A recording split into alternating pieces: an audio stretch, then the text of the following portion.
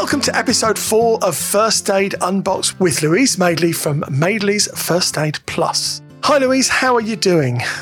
Very well, thank you. Can you believe we're at episode 4 already? I know. Where's the time gone? Time flies when you're having fun, apparently. Oh, it does. Yes. Allegedly. When we started all these podcasts, I said to Louise, what order should we do this stuff in with the first aid? And we came to the conclusion, when Louise worked in A&E, it's the order that people came in with. So we started off with cuts and bleeds, which is the most common thing in A&E. The next most common thing then, please, what are we doing today? We're doing shock. Shock. Yeah. Okay. Now, when you said shock, I was thinking shock. Well, sort of, yes. First of all, what is shock? Okay. Shock isn't when somebody goes boo and suddenly you jump. That isn't what shock is in a medical sense. Shock is actually a physical or physiological response that the body has to various situations or conditions, in a nutshell. So it's important to know there's lots of different types of it. We're not going to go into graphic detail about all the different types because actually you don't need to know it. When it comes to first aid, not necessary. Some of it to a degree, but on the whole, you don't need to be an expert in the different types of shock, but it's worth noting them. The sort that we're talking about it's got a big posh word, hypovolemic shock.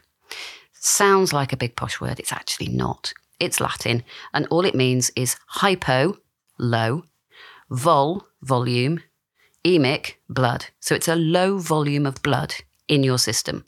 Some people call it circulatory shock, is another word for it. But that's the sort of shock that we're talking about. What would cause that type of shock? Hypovolemic. Another word, hemorrhagic. So hemorrhagic, a hemorrhage, or you're leaking, basically. So shock can be triggered by a lot of different factors, but severe bleeding is the primary one. It can also be caused by infection, heart problems, allergic reactions, traumatic injuries, many different things, but we're really talking about the severe bleeding. So your body is leaking. So how do you know if someone is in shock? Okay, if somebody is in shock, then you are looking at, for example, we're talking about somebody bleeding and as a result they have low blood pressure. Okay, so we're talking about the fact that they would look very pale, grey, blue sort of look in their skin, clammy, cold to touch, feeling sick, feeling thirsty. Their breathing becomes really rapid and weak, as does their pulse. So they will be breathing very quickly. Chest will be going up and down very quickly. But when you feel their pulse, it'll be going very fast and very weak. I call it thready. It's like a thready feel on their pulse. But generally, they will look very ashen, very grey. And what's actually happening to them inside? Is it a physical and a mental thing, or is it just a physical reaction? This is a physical reaction, yeah. So what's actually happening is that the heart is pumping a lot quicker. So if we go back to the plumbing and the circulatory system, everything is being pushed around much quicker. If you're bleeding and you've got a leak, then as a result, the pump is going to go twice as fast. It will do. But at the same time, it's coming out. So yeah, heart's having to work a lot harder. It's taking the blood from other places. Hence, you go very pale. And everything is trying to be pushed around quicker in order to keep those organs going. Because if you're not getting the right nutrients and oxygen to the other organs, the important organs, then your body is going to die. Your heart is going into emergency mode. Yes. Trying to your whole body is trying to deal with wherever the problem is, wherever the leak is, for the want of a better phrase. Yeah. And what's the first thing you do? So we'll get into the first aid bit now. So obviously someone's in shock. We know they're in shock because of the way they look and the way from your description. So what's the first thing we do then when we realise that someone is in shock? First thing you need to do is find out why they're in shock as much as anything. So if it is hypovolemic shock, which is when you're bleeding, find out where the injury is for starters, see if you can stop the bleeding. It may be that they're bleeding on the inside. You may not be able to see it. It may be that they're bleeding into the abdomen, for example. So in which case, when you're doing a primary and secondary survey in first aid, you're having a look for that to see whether or not there are palpable areas of your body that are looking bigger than they should do. Or if your abdomen is like a drum and it's sticking out like a drum and very tight, then it could well be that you're bleeding into your abdomen, in which case you'll have exactly the same thing, namely shock, as you would if it was bleeding out from somewhere. However, as a first aider, there's nothing that you can do about that. All you can do is keep them comfortable, lie them down, lift their feet up. I've got a phrase that if the face is pale, raise the tail. If the face is red, raise the head. The one time this doesn't count is when somebody's having a heart attack. But if the face is pale, raise the tail. So lift the feet up and put them onto a chair, onto a box or something, lying on the floor, head down, but get the feet up. If the face is red, it could be that they're in anaphylactic shock, in which case you need to raise the head. So you need them sitting upright. So that's always a good one. Making them comfortable, lying them down, raising their legs, keeping them warm as best you can. It is always an ambulance situation, always. It's a 999. All shock is life-threatening, full stop. Saying before that there's lots of different types, and that does make a difference to how you treat somebody in shock. For example, if it's a hemorrhage that's causing it, if it's septic shock, which is caused by an infection, again, there's nothing that you can do as a first aider except lie them down, raise their feet, keep them warm. The important thing is getting the ambulance there as quickly as possible. They're going to need antibiotics and other treatment and fluids and so on. Heart problems, allergic reactions, as I was saying before, if it's an allergy, anaphylactic shock, if they have an EpiPen on them or an AAI, as they're called, and we'll do anaphylaxis another time, but effectively adrenaline that they need injecting, or if it's traumatic injuries that you can stabilise in some way, reducing the blood flow. So it's down to what the cause is as to what the treatment's going to be. But on the whole, the main thing to remember is to lie them down flat, make them comfortable, get the ambulance to you as quickly as possible. Well, let's just quickly look at these other potential shock situations, because I often think about people who go into shock because they've seen something horrific, so they've been involved in a car accident or something like that. Is that shock or is that something else? It is a form of shock, yeah, of course it is. But in these situations, it's a question of if somebody sees something particularly traumatic, then you need to keep them calm, you need to keep them warm and have them treated at the hospital exactly the same as the others, as anybody else that's in an accident.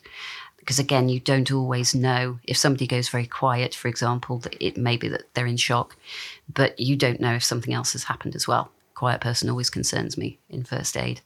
I want to make sure that there's nothing going on, whether they've had a head injury, for example, or some other traumatic injury that you can't necessarily see. It's not always the person that's shouting the loudest that is necessarily the one that's in the worst condition. So regardless, then they're going in an ambulance and they're going to A&E to be treated. Yeah, that was my next thing. The next step. The next step is hospitalisation. Absolutely. Yeah. Anybody in shock, whatever type of shock, it's always an ambulance. It's always to A&E department. Full stop. It's always life-threatening, or it can be if intervention isn't early. So what are the long-term implications of this? Well, unfortunately, it can be that somebody will lose their life when it comes to shock. It's an emergency. It's a question of getting them to A&E as quickly as possible. It depends on what's caused it in the first place, in a nutshell. So, for example, somebody who has septic shock, sepsis is life-threatening. I have had sepsis 4 times in total. The first time I had it, it was extremely life-threatening. I went from very fit, very well and very healthy. In fact, it happened at 4 o'clock in the morning when I went into something called rigors, which is when you start shaking from your temperature going up to 40 degrees. When I got there, it was 42 and I became very sick very quickly. All your blood vessels open from infection. That's just a natural response. Blood pressure drops and I became very poorly very quickly. I was heading to the HDU in a matter of 2 or 3 hours. And before that, I was fit and healthy and went to bed expecting to get up and do a normal day's work the next day. And instead, I woke up in HDU instead. So it can be potentially life-threatening. So it's about recognising it early, especially the ashen and grey look, the fact that their heart rate's going really quickly, the fact that they are looking very poorly very quickly, and the speed of onset as well. It can happen so fast. So it's about getting them to emergency services as quickly as possible. So there's no sort of lead up to this. This just happens Depends on the cause again. If it's sepsis, then no, it can just happen. It's an infection, or rather it's a massive response to an infection. The infection itself might not be particularly life-threatening, and it wasn't in my case, but the reaction of the body was life-threatening, which is what sepsis is. It's an overreaction of your immune system, sepsis, basically. Hypovolemic shock caused by bleeding, for example, then the fact that they are bleeding out, you need to stop that bleeding. And if you don't stop that bleeding, they're going to die. I mean, we talked about this in the last episode regarding bleeding and cuts. And obviously, there's a whole process you can go through there before, hopefully before you get to the shock situation, to try and avoid that. Shock is a very extended problem following on from bleeding, yeah. So with shock, what's your takeaway? What order do we need to do things in? Takeaway probably is that you need to remember that shock is a critical condition. So it's your body's circulatory system, and it will fail to deliver enough oxygen and nutrients to your organs and your tissues. Because of that, the chances are that you could die if you don't get treated, which is why it's a 999 and it's an emergency, okay? The only thing that you can do as a first aider is to lie them down, make them comfortable. Don't try and give them anything to eat and drink. Tempting as it is, because they've got low blood pressure, still do not give them fluids. The minute the ambulance arrives, they will be putting fluids up and giving it intravenously. So you don't need to worry about that. It is tempting, though, to give them something. Don't. And again, it's really about keeping them comfortable, keeping them reassured, and getting help to them as quickly as possible. When the ambulance is putting fluids in, are they fluids to replace the blood that you've lost? Or is it other things? Are they putting in drugs of some sort? Or does it, again, depend on the situation? Depends on the situation. Generally, it is fluids that is basically just to lift your blood pressure back up. It's not generally antibiotics and so on and medication, unless you're in pain or something else going on. But no, it's fluids to bring your blood pressure back up so that your heart has got something to pump around. So I think the takeaway is call 999. Absolutely. I totally get that. Right, let's talk a little bit about Madeley's First Aid Plus, because you've got something quite exciting going on, haven't you? Hopefully the new website will be up and running next week, were you telling me? Yeah, Thursday, fingers crossed. Yes, and what's the new website going to be, what's it going to be offering people? It's going to have the podcast on it, for starters. It's also going to have the blog on it. It will be significantly easier to book on courses as well. It's got a much better booking app on it for booking onto different courses. It also explains the courses a lot better, what's in them, the content and the delivery goes into much more detail about that. So it's a complete overhaul, basically, of your booking and your... It is. It looks at the different industries as well, goes through different industries as to what courses I deliver, depending on, because I do it differently, if you like, in that I do it bespoke. So if I go into a company or go into an organisation, it will depend on their first aid risk assessments and their policies that will determine what sort of course I deliver. So some places may have heavy plant machinery, therefore they need the catastrophic bleed element, this sort of thing. So every course that I do or that's delivered is bespoke to the company, and depending on what they have and what hazards they have in there. So there's not a one-size-fits-all for a first aid course then? There never is, no. And you will look at the company, look at their risk assessment and say, right, these are the things that we need to be looking at. And yes. Obviously you do courses for companies. Yeah. Do you also do courses for individuals as well? Yes, I do. I do them. I do open courses. So you can go onto the website and book on to an individual course. And I do those throughout the year. So yeah, between 1 and 12 people. 12 is the maximum I can do for a first aid course because it's a qualification. It's an RQF, so it's Ofqual regulated, which means it can't have more than 12 people on it. But yeah, you can book on as an individual. It's extremely good for people who say there's just them in the company. But for example, a holistic practitioner, they may have somebody who could pass out, who could, if you're a yoga teacher, for example, somebody may injure themselves in some way. You really need a first aid course. But there's only you. It doesn't matter. You can just book on. And even if you're just a member of the general public who wants to have more knowledge about this sort of thing. Absolutely, yes. And the other thing you were talking about the other day when we were talking was first aid kits. Yeah. And you're putting together Madeley's First Aid Plus kits. I am, yeah. Yes, tell me a bit more about that as well. I'm intrigued by this. Well, I'm working with Innovate UK to develop new first aid kits, which I know there are millions out there in the market. Mine are going to be slightly different. I can't go into too much detail about them, but they, for starters, will be far more sustainable. At the moment, even those that are sustainable aren't as sustainable as you might think. They're using as much as they can that's sustainable, but there's still a long way to go.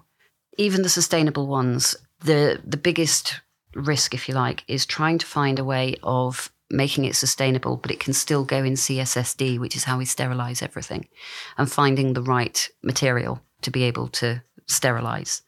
So even the sustainable ones at the moment tend to be wrapped in plastic, for example, the different bandages and so on. So it's finding a material that's good, that will tolerate the high enough standard for it to be used. So yeah, it's all in the pipeline at the moment. And will the kits be bespoke as well to what the environment they're being used in or put into? Yes, absolutely. They will be bespoke to anything that's required. It'll depend on the risk assessment that's made in the first place as to what's needed in the first aid box. And that's what you tends to get missed in a way. People will get a 1 to 10 HSE first aid box, pop it in their establishment, and it might not be compliant for the environment it's in. It's about knowing your environment, knowing what you have that may be a hazard, and making sure that you've got the right stuff in there to treat whatever may come your way. So you'll do the servicing of the boxes as well as actually selling the boxes in the first place? Indeed. And if people want to get in touch with you, what's the best way to do that? About anything to do with first aid? What's the website address? It's maidleysfirstaidplus.co.uk. Okay. And if people want to get in contact with you? You can email me on inquiries@maidleysfirstaidplus.co.uk. So all the information there is on the website. All you need to do is go to maidleysfirstaidplus.co.uk and have a little look on there. So we'll have another podcast in a couple of weeks' time. What do you think we'll be talking about then? Should we go with heart attack? I think heart attacks would be a very good one. Sounds like a good one. Stick with the plumbing. Absolutely. So we'll be talking about heart attacks and things like that. Are heart attacks and cardiac arrests the same thing? No, they're not. Different treatments, different... Absolutely. Yes. No, they are not the same thing. One's the plumbing, the other's the electrics. Okay. Well, I'll tell you what we'll do. We'll save that for the next episode. Yes. And people can find out. Thank you very much, Louise. Always a pleasure talking to you. Likewise. Looking forward to the next one, which will be out in a couple of weeks' time. Keep your eye on it, or subscribe or follow. We'd love to hear any reviews, love to hear any comments you've got. If you want to get in touch, just go to the Maidley's First Aid site or the 1386 audio site, 1386audio.com, and you can leave comments and messages there as well. Thank you very much, and we will see you in a couple of weeks' time. Absolutely. Thank you. This is a 1386 audio production.